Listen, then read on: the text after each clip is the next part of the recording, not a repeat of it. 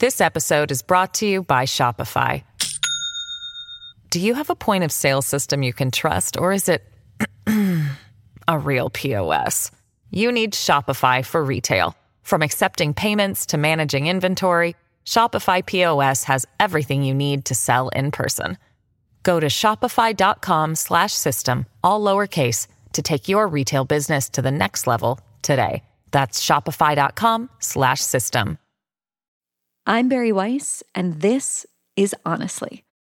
For a little over a year now, we've been coming to you every week with frank conversations about the things that matter the most with the people you most want to hear from. A year ago, I had never done a podcast. I mean, certainly I hadn't hosted one. I'd barely been a guest on one. And now I'm pretty sure I host the only podcast in the country that's had on both Bill Barr and Kim Kardashian. So why am I here at the top of the show getting a little bit reflective with you? Well, there's major life-changing news about to happen in my family. My wife is having a baby any day now, really any second. Now, don't worry, I'm not going anywhere, but I am going to share the mic over the coming weeks with some amazing guest hosts. These are journalists and friends that I deeply admire, and I know you will too. We're kicking it off today with a special episode. It's an investigation about what happened when a small family business stood up to a powerful liberal arts college in Oberlin, Ohio. It's a story that illustrates the growing divide over how we define justice, who gets to define justice, and what group really holds cultural power. It's also a parable about the precarious idea of truth at a time when political narratives shape so much of our realities. This one's from reporter and my sister, Susie Weiss. Stay with us.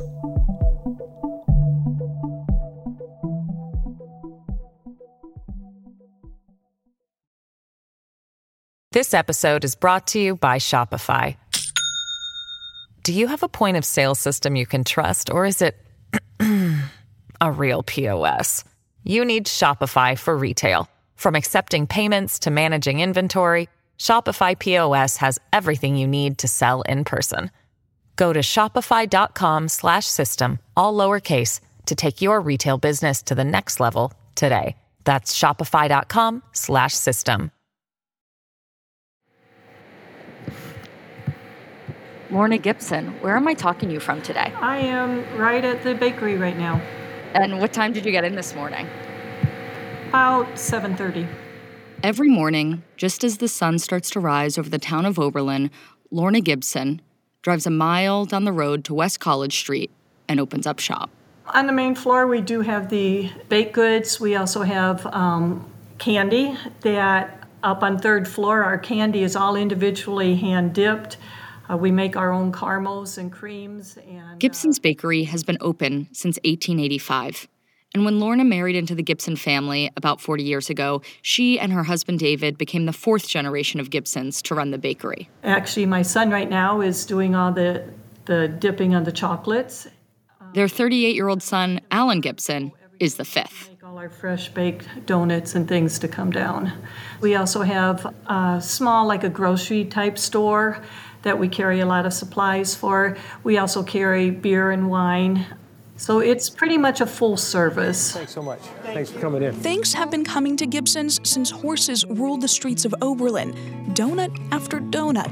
Gibson after Gibson. The 137-year-old bakery, most famous for their whole wheat donuts, is open every day of the year except Christmas.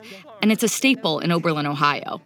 The town shares a name with its other most famous institution, Oberlin College. Thank you very much. One can't imagine Oberlin without Gibson's. It's a landmark of Oberlin. It's always been here, as long as the college has been here. And it's just an important part of Oberlin. Over the years, Lorna remembers all the famous customers who would stop by. We had Stevie Wonder was in the store, and David and Dad took care of him, and they laughed and shook hands, and a lot of the stars would come in for a lot of the graduations and things, and we had Michelle Obama the one year, and so they would all come in and patronize the store. But more than just being a staple in the Oberlin community, Gibsons very much relied on the college for their business. We had daily contracts with them, and we did yearly pie and ice cream socials for their graduation weekend, and we did a lot of catering, and we did the bagels every morning. We would supply all the pastries for all of their parties that they had. We worked with the college on a daily basis, actually. All of that, their history, their business, their reputation, that completely changed the morning of November 10th, 2016, when a group of protesters gathered outside of the bakery. No justice! No peace! No justice! No peace! No justice! No peace! They were college students. No peace! No justice! No peace! No racist police! No justice! There were some older, which I assumed were the professors. In the crowd, Lorna can see the dean of students and vice president of the college, Meredith Raimondo. And they just were chanting to boycott Gibsons, and they had signs that said boycott Gibsons. We were racist. They had some signs that said white supremacy.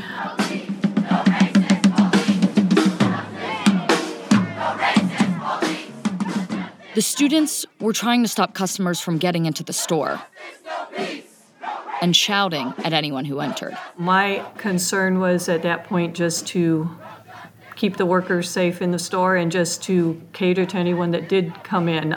Very few people could get through the lines because they were blocking the doors. I was somewhat frightened. I was surprised. I had heard that the night before after the arrest, that when David came home, that he said that he was afraid that, this was going to blow up, but none of us had any concept that it would be that bad. But it was that bad. We are here today because yesterday, 3 students from the Africana community were assaulted and arrested as a result of a history of racial profiling and racial discriminations by Gibsons Bakery, located at 23 West College Street, Oberlin, Ohio, 44074. There is a need for justice to be served to hold Gibsons accountable for these injustices and patterns of unlawful behavior. If you agree with this statement, feel free to sign the statement. So what was this all about?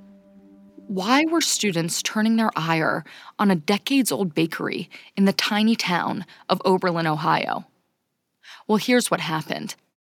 The evening before, around 5 o'clock, Lorna's son Alan and her husband David were working at the bakery when 3 Oberlin students came in. One of the students, 19-year-old Elijah Aladdin, tried to use a fake ID to buy a bottle of wine. Alan, who was working the cash register that evening, noticed that Elijah was also hiding 2 more bottles of wine in his jacket. So Alan confiscated the fake ID and called the cops. Elijah dropped the bottles, and the 3 students ran out of the store. Alan ran after them. He caught up to the students at Tappan Square across the street. It's a park that connects the town of Oberlin to the college. There, a brawl started. According to the police report, when the cops arrived on the scene, Alan was lying on the ground and the 3 students were on top of him, kicking and punching him. The cops broke up the fight and put the 3 students in handcuffs. Can you tell me anything that's going on? Yes, you're being arrested for theft right now. I didn't steal Probably anything. assault. I didn't touch him, though, but he attacked me. I didn't touch him. Okay. Is there anybody I can talk to? My mother? Anything? Well, right now... In the body cam video, you can hear Elijah telling police that actually it was Alan who had been the aggressor. And as soon as I figure out what's going on... Why isn't he being arrested? Because he held me, and there are witnesses that can confirm that he attacked me and choked me That's what in the street and chased me. That's what everybody's writing So why am I only being arrested and he's not?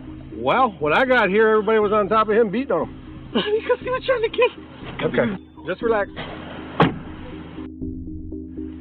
Why do you think you're going to die? Because I'm scared of police. I'm a black man in custody of police. Really? I've never been to the back of a police car. Well, I'm not gonna. Scared. I haven't hurt anybody in my life. I'm so scared. After witnesses gave their statements and the police made their reports, Alan went to the hospital to get his injuries checked out, and David went home to tell his wife what had happened. What did David come home and tell you? He came home quite upset, said that there had been a shoplifting incident. Alan had gotten pretty beaten up that night, and David said that he was worried that it was going to blow up because I guess in the seconds that it all happened at the store, there was already a crowd across the street supporting the three students that, had created the problem. In the body cam video from that night, you could hear David clearly concerned about what the college students were going to say. At one point, he asked the police if they need fingerprints to prove what happened. I don't know if you need, do you need fingerprints on those things? No, we're not going to need. Because you've got an awful lot of students that are claiming otherwise, that saw it completely differently, as I hear them, that he did nothing. In the background, you can hear David say, they're going to be trashing us. They're going to be trashing us. Yeah. And by the next morning, David's fears had come true. The narrative was sealed. Alan Gibson, a white guy, had racially profiled and assaulted 3 innocent black students at his family's bakery. And we've got some breaking news from Lorain County. Lacey Crisp is live right now in Oberlin, where people are protesting for a different reason. Lacey? Yeah, that's right. You can see behind me there are about 100 people here protesting what they say is racial profiling. Now, this is the second day of protests here at Gibson's Bakery. In front of the bakery, protesters handed out flyers to customers that said Gibson's was a, quote, racist establishment with a long account of racial profiling and discrimination. Students wrote op-eds in the school paper warning other students not to go to Gibson's. A student Senate resolution called for the school to officially condemn Gibson's. And soon, the school put out a statement. They said they would, quote, commit every resource to determining the full and true narrative, including exploring whether this is a pattern and not an isolated incident. And on November 14th, just 5 days after the incident, Oberlin canceled their orders with the bakery. David was trying to have meetings with the administration at the college to get them to retract their statements. And they were trying to push David into, well, just don't stop any shoplifters. If anyone shoplifts, send them to me and send them to us, we'll take care of it. Well, David would not do that. While David tried desperately to get the college to retract their statement and reinstate their orders, the Gibsons were also hoping that the students would come around and plead guilty. David had decided to press charges, not because he wanted to ruin the students' lives or make an example out of them, but because he wanted to teach them to assume responsibility, as he always did when these kind of incidents popped up. Over the years, David always treated the shoplifters the same way. He always called the police, and all he ever asked of all of them was that they admit they did something wrong and try to make restitution, community service or whatever. He never wanted to destroy their lives. He was always there trying to help them and teach them.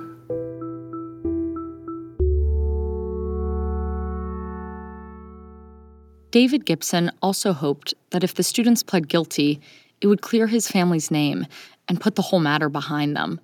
He felt he needed to do this not just for himself or for Lorna, but most especially for his dad, Alan Sr., who was 88 years old at the time. Alan Sr. was distraught that the bakery he'd given his life to was now being recast from a local treasure to a racist establishment. He was a real prominent figure in this town. His dad would sit outside of the store for hours on hours, and everybody that walked by would stop, shake his hand, or sit down and talk to him. Everybody knew him in town. And after the protests and after all this started, it was really sad because even when I would be down here at the store, he'd be sitting up front and nobody would talk to him. Nobody would stop and sit with him. And it just broke his heart. It broke our hearts. It was very sad. Oberlin College has a reputation for being the example of a progressive college campus. And some of that is well earned. It was the first school in the country to admit women alongside men, and one of the first to admit black students in 1835. But in recent years, Oberlin has become shorthand for the sort of far-left overreach that's characterized by over-the-top sensitivity. Think safe spaces, trigger warnings, charges of cultural appropriation. That sentiment of we have very organized student body with a lot of strong opinions that is not afraid to speak up and take action is real. Tyler Sloan graduated from Oberlin in 2017, where she was the editor of the student paper. And I don't think that that is necessarily a bad thing. During Tyler's time at Oberlin, the student paper published an op-ed on how the banh mi Vietnamese sandwiches in the dining hall were offensive. There was a story written by a student. It said that the dining hall was serving banh mi, and it basically wasn't banh mi at all. It was sort of a butchered version of that. In addition to that, there was an incident where beef was served in an Indian dish that was being served on a traditional Hindi holiday. It's the kind of wacky campus activism that conservative outlets love to mock. Oberlin is a really, really great institution to pay attention to if you're waiting for liberal kids to mess up. But the night that these three students came into Gibson's bakery and shoplifted, it wasn't just any night. It was November 9th, 2016. And we've got to take a quick break, but before we go, a big state for Donald Trump. Donald Trump has won the state of Ohio. Donald Trump wins the state of Ohio, one of his core four. You saw it right there, a big victory there for Donald Trump. There you see it. Key state, no Republican has ever won the White House without winning Ohio. Donald Trump. It is my high honor and distinct privilege to introduce to you the President-elect of the United States of America, Donald Trump. On November 9th, 2016, the political tinderbox at Oberlin was packed tighter than ever.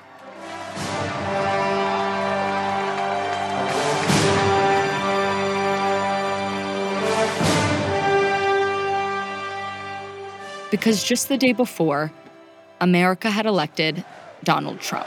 Thank you. Thank you very much, everybody. Sorry to keep you waiting. Complicated business. Complicated. Thank you very much. A lot of people who are on campus, I think, especially given the rhetoric leading up to the 2016 election, a lot of students felt extremely threatened. I don't feel safe in this country. I'm scared for my friends. I'm scared for my undocumented friends. I'm scared for people's parents are undocumented. Our LGBT. I'm scared for my LGBTQ friends. I'm scared for my trans friends. So when the rumor got around campus that 3 black students had been arrested after an altercation with a local white shop owner, it was a perfect storm at a perfect place at the perfect time. We just need to be knowing what are we fighting for. And when people ask us, we need to explain that no, shoplifting, the stuff on the surface does not matter. This runs so much deeper. And we need to take the time to figure that out. And not only the time, but the respect to listen to each other. Over the next 9 months, the Gibsons started to feel a bit hopeless. It felt like the protests were never going to end. But in August of 2017, finally, the Gibsons got what they thought was good news. Elijah Aladdin and the 2 other students who had been in the bakery that night pled guilty to shoplifting as part of a plea deal. Elijah also put out a statement that said that the Gibsons' actions that night had not been racially motivated. It seemed like the relief they were waiting for. Lorna and David and their son Alan and Alan Sr. all thought that this would restore their reputation. But the college just wouldn't stop. It appeared to be too late. By the time the students pled guilty, Again, he approached the college, tried to get them to please retract, say that we're not racist. Let's get on with, what we've been doing all these years and get back to business. And they absolutely refused. They would not stop. It just continued. No justice, no peace. No racist police. No justice, no peace. No racist. They wouldn't reinstate the orders. We had big orders with Bon Appetit and all. They were forced to stop dealing with us. Otherwise, they would lose their job. We had some of their workers that were coming in after the protest. They lost their jobs when they found out. I mean, they just wouldn't stop pushing the racism cart. They had no choice but to start laying off employees. Things were just falling apart. We had to let go of a lot of our workers at the store. We had over 20-some workers.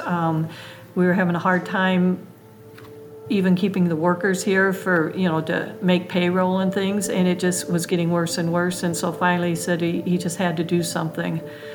Enough's enough. And David decided that this just wasn't right. So finally David decided to take it to trial. We'll be right back.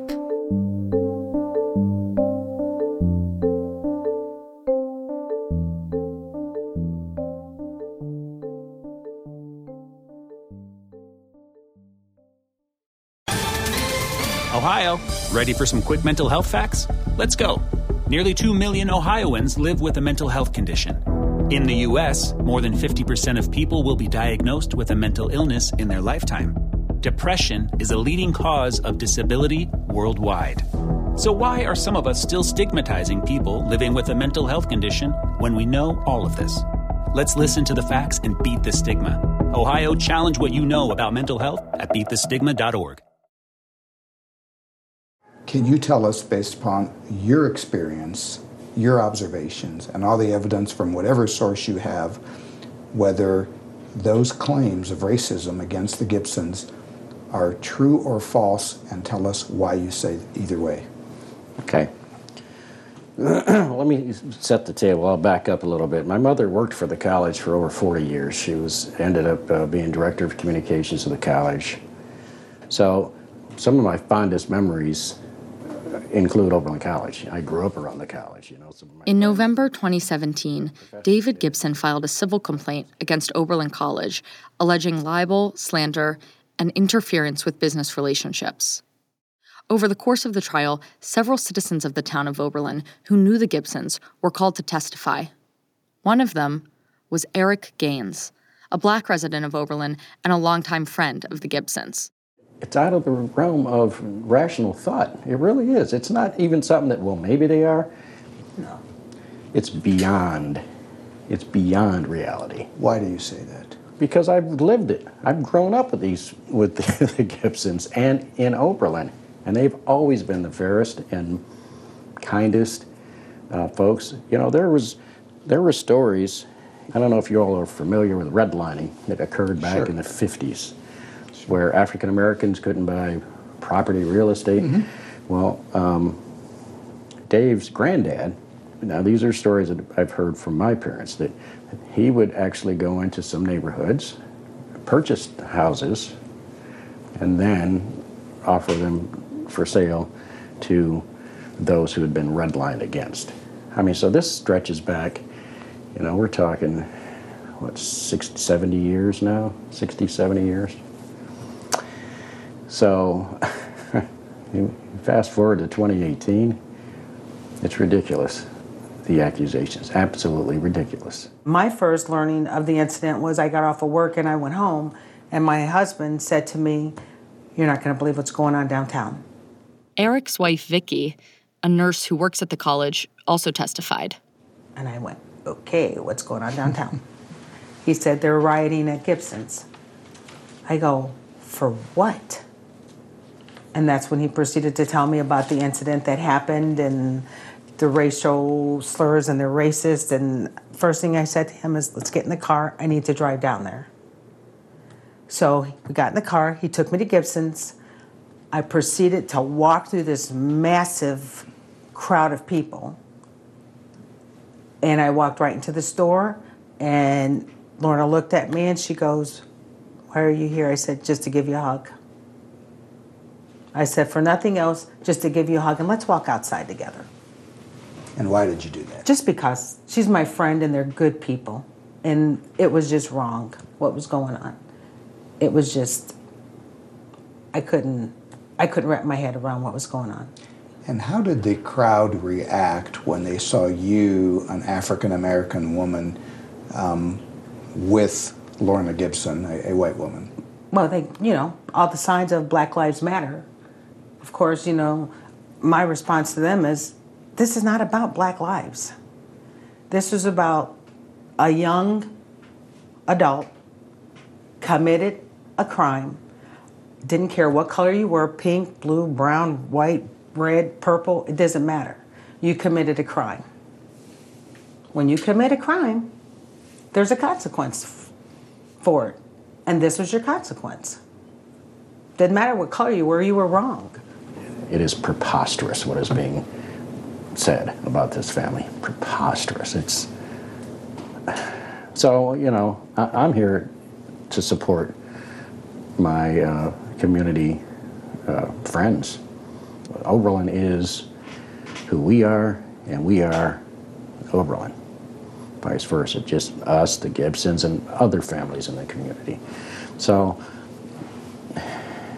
I would stand up against injustice whenever I would see it, because I'm a firm believer that if you don't, you're part of the problem. During the trial, the Gibsons' attorney brought out evidence that it wasn't just the students protesting the bakery, but it was the school actively supporting the students in their claim that the bakery was racist. The Gibsons' attorney said that then Dean Meredith Raimondo and other administrators did things like hand out flyers, bring the protesters pizza, and promise to pay for gloves to keep the students' hands warm during the protests. They also showed text messages between administrators where one dean said that she wanted to, quote, rain fire and brimstone on that store. Another said that she wanted to, quote, unleash the students on the bakery. The school argued that the administrators were only there to prevent things from escalating, and that as a school, they can't be held liable for the actions of their students. Mr. Gibson, almost 3 years now, this cloud's sort of been hanging over you guys. How's it feel to have it sort of dispelled at this point? Well, I'm still a bit in shock. I'm not quite sure. On June 13th, 2019, after years of court battles, the Gibsons were handed down the verdict. So, what a relief. And the Gibsons won. All the Gibsons ever wanted was to have the truth come out. Yes. All they ever asked from the beginning from Oberlin College was to use its power and influence and might and tell the truth. The jury had concluded that the college was guilty of libel and that the Gibsons were owed a total of $44 million in damages. I think they sent two messages. Number one is that truth still matters, and as I've said, that recklessly aimed words are as destructive as recklessly aimed bullets, and there's consequences for that. There has to be. The second message that I believe that the jury wanted to send was that they are hoping that this is a national tipping point and that it sends a message to administrators in higher education to remind them that what they're running is not a nursery school, it's a college. And in that regard, it's their responsibility not to merely appease students, and when students rush to judgment or rush off in one direction, their responsibility isn't just to support them and applaud their efforts. Their responsibility is when there's a rush to judgment or a rush in any direction to be the adult in the room. So I was sitting next to my father-in-law when they read the verdict, and it was relief. To me, it wasn't. Honestly, I didn't even think about the amounts or anything. It was just a relief that we just felt like it was over. we weren't going to be called racist anymore. Everything was just going to go back to normal again. That's pretty much the feeling I had, that now we could go on with our lives again. But the story doesn't end there. It's not true that the college supported the demonstration. The college, which has a nearly $1 billion endowment, refused to pay. The college didn't pass out gloves and didn't hand out gloves. Well, the college didn't, but people representing the college did. Carmen Twillie Amber, the now president of Oberlin College, told CBS News that the college disputes that administrators handed out gloves during the protests and says that they shouldn't be held liable for the actions of their students. Well, I think that one of the things that the college has always said is that the college doesn't condone shoplifting, doesn't condone bad behavior by its students in any way, shape, or form. Mm-hmm. The college also continued to claim, though they couldn't prove it in court, that the Gibsons had a pattern of racist behavior. But what led up to the protests, and I think that's sort of kind of the core issue here, was some series of things that happened before, some perspectives about people's experiences in the store. Tell me about those then. Right. And be specific. Right. What specific incidents are you referring to that happened before? Right. I think that the specific incidents would be the perception by faculty and students and staff and other people in the town that there had been disparate treatment with respect to people of color in the store. The way I would phrase it, kind of different lived experiences. And in the 2 years since the Gibsons had their name legally cleared, the college has continued to seek an appeal.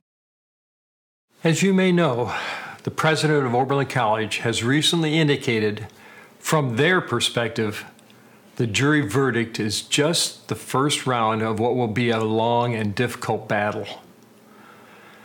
It's become clear that the fight's not over.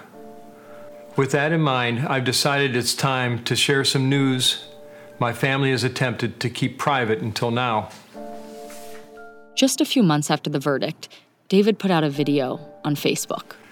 As we've been going through this legal battle, I've been going through another personal battle.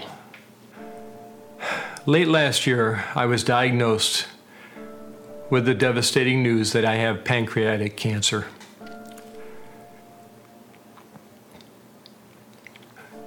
Once the next round of my treatments begin, I know this will be impossible to hide any longer.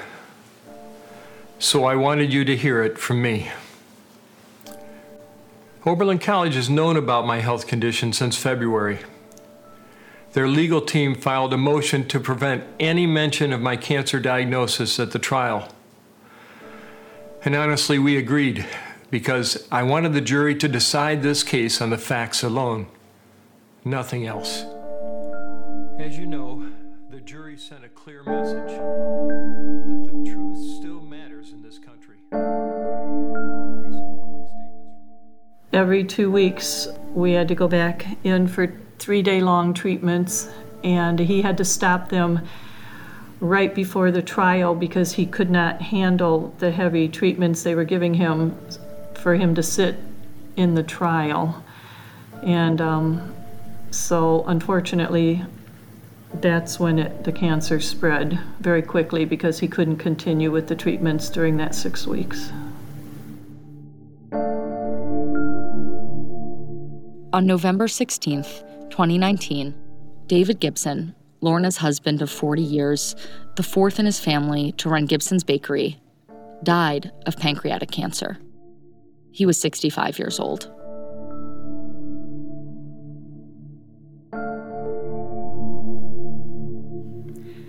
He asked me to keep the store going. It's been going all these years, all these generations, and to just, no matter what, just to keep the doors open and keep the store working. He gave his life for the store. His dad gave his life for the store. I just have to keep it going. Last month, a judge ordered that Oberlin College pay an additional $4 million in late fees, on top of the initial judgment, which, due to some technicalities in Ohio law, brings the total that the school still owes the bakery to a little over $36 million. It's my understanding that you haven't seen any money from the college. Is that accurate? That's correct. They refuse. They refuse to pay, even after the appellate court came through with their decision on the 31st of March. They said they're not going to pay. They're going to take it on to the Ohio Supreme Court. Lorna has taken out mortgages on her home and rental properties to keep the bakery afloat, and still, she's had to cut the bakery's hours. They used to be open from 7 a.m. till 11 p.m. Now they can barely stay open from 8 to 4, maybe 5. She says that they don't have enough workers, and plus, the students used to come in late. They just don't come in anymore. To this day, we are still being boycotted. When the little tour groups go by, they used to say, talk about, going to Gibsons and all the things that we had here. Now they say don't shop there. I do get a lot of the parents from some of the new students, the freshmen and all, that we were hoping as the years went by, the protester kids would be gone and new ones would come in. Well, I'm still hearing that it's still posted in the dorms to boycott us, and the parents are coming in and telling me that their kids have been almost brainwashed, that it would be a terrible thing if they're seen in Gibsons. And I have had some that do come in and ask to use the back door so that they can leave without anybody seeing them. Lorna, how much time do you think the bakery has left, if you are being really frank? We're coming close. It's I think the college set out to, they even said they were going to wait out until David and his dad were gone, and that they're trying to bankrupt us. And I'm afraid we are coming very close. In February of this year, Alan Gibson Sr. died at 93 years old. That makes 2 generations of Gibson's owners who did not live to see their bakery's reputation restored. I think it was the day before he passed, day and a half right before he passed. He talked to Ellen, and he said his last words to Ellen were, "Do good, honest work." That's all he wanted. He just wanted us to carry on and do it all right, just like he had all those years.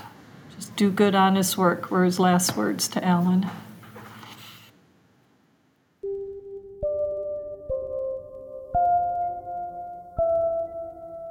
For many, an Oberlin without a Gibsons is unimaginable.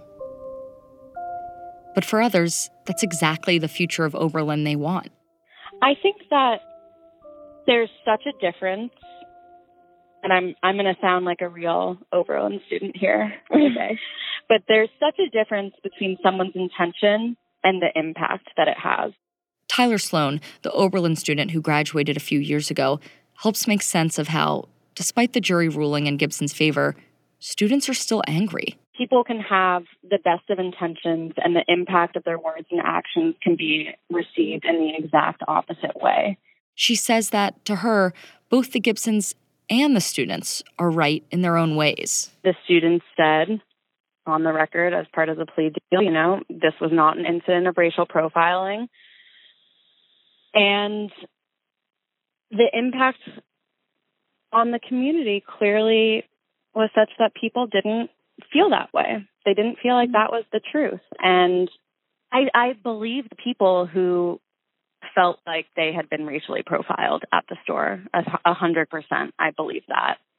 I also believe that there were other people in the town who were also people of color who went to the store and said that they had never had that experience. And, for the Gibsons' part, they clearly felt like their intentions were not racist. And I think that those truths can coexist. So you can say, those were not the intentions. Nonetheless, I recognize the impact. And I think when we can have that conversation, there's a lot more room for dialogue and for moving forward and solving things within the community where they can be solved. In other words, the fact that both the jury and the shoplifters themselves have said that this was not an incident of racial profiling those facts just aren't enough for many students. I think the question for me is whether it needed to escalate the way that it did. And there's often, I'll reference Tamir Rice, does it matter that the police saw him holding a toy gun and that they thought it was real, so they say? At the end of the day, that does not warrant violence. And so does it matter that they were shoplifting? To me, that's not the most important question. The event, and Gibson's Bakery itself, has become a symbol. Regardless of what the intentions were, we can all recognize that this incident had a major impact on the community. I worry about the future of the town. I do. I'm worried that it will never be the close community that it was all the years I was here. That is a concern of mine for the future.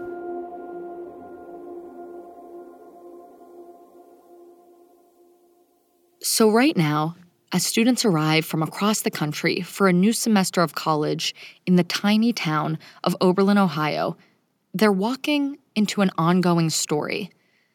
The protesters, no matter what you think of them or their tactics, appear to have been right on at least one key thing. The Gibsons Bakery story is bigger than shoplifting. It's become a story about power and about who wields it in this college town. The people who stay for generations, or the ones that come and go. If you could go back 6 years ago, would you tell your son, let the kids steal the wine? No. The policy was it didn't matter who it was. You stop them. You go through the motions, and it could be as small as a toothbrush, but you don't do this. You were wrong.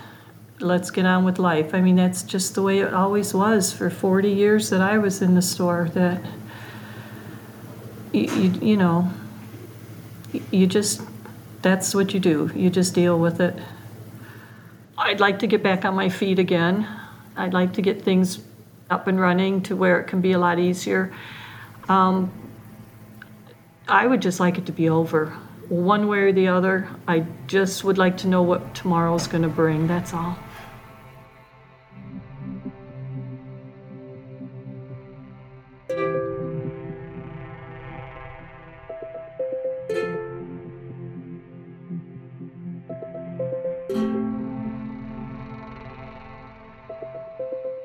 Just as we were about to publish this episode, news broke that the Ohio Supreme Court is not going to take Oberlin's appeal. It's unclear if the college can take the appeal to a higher federal court. But if not, this might be the end of the road for Oberlin. And the Gibsons will finally get the $36 million the jury awarded them in 2019. Oberlin College declined to comment for this episode. Thank you so much to Susie Weiss for reporting this story.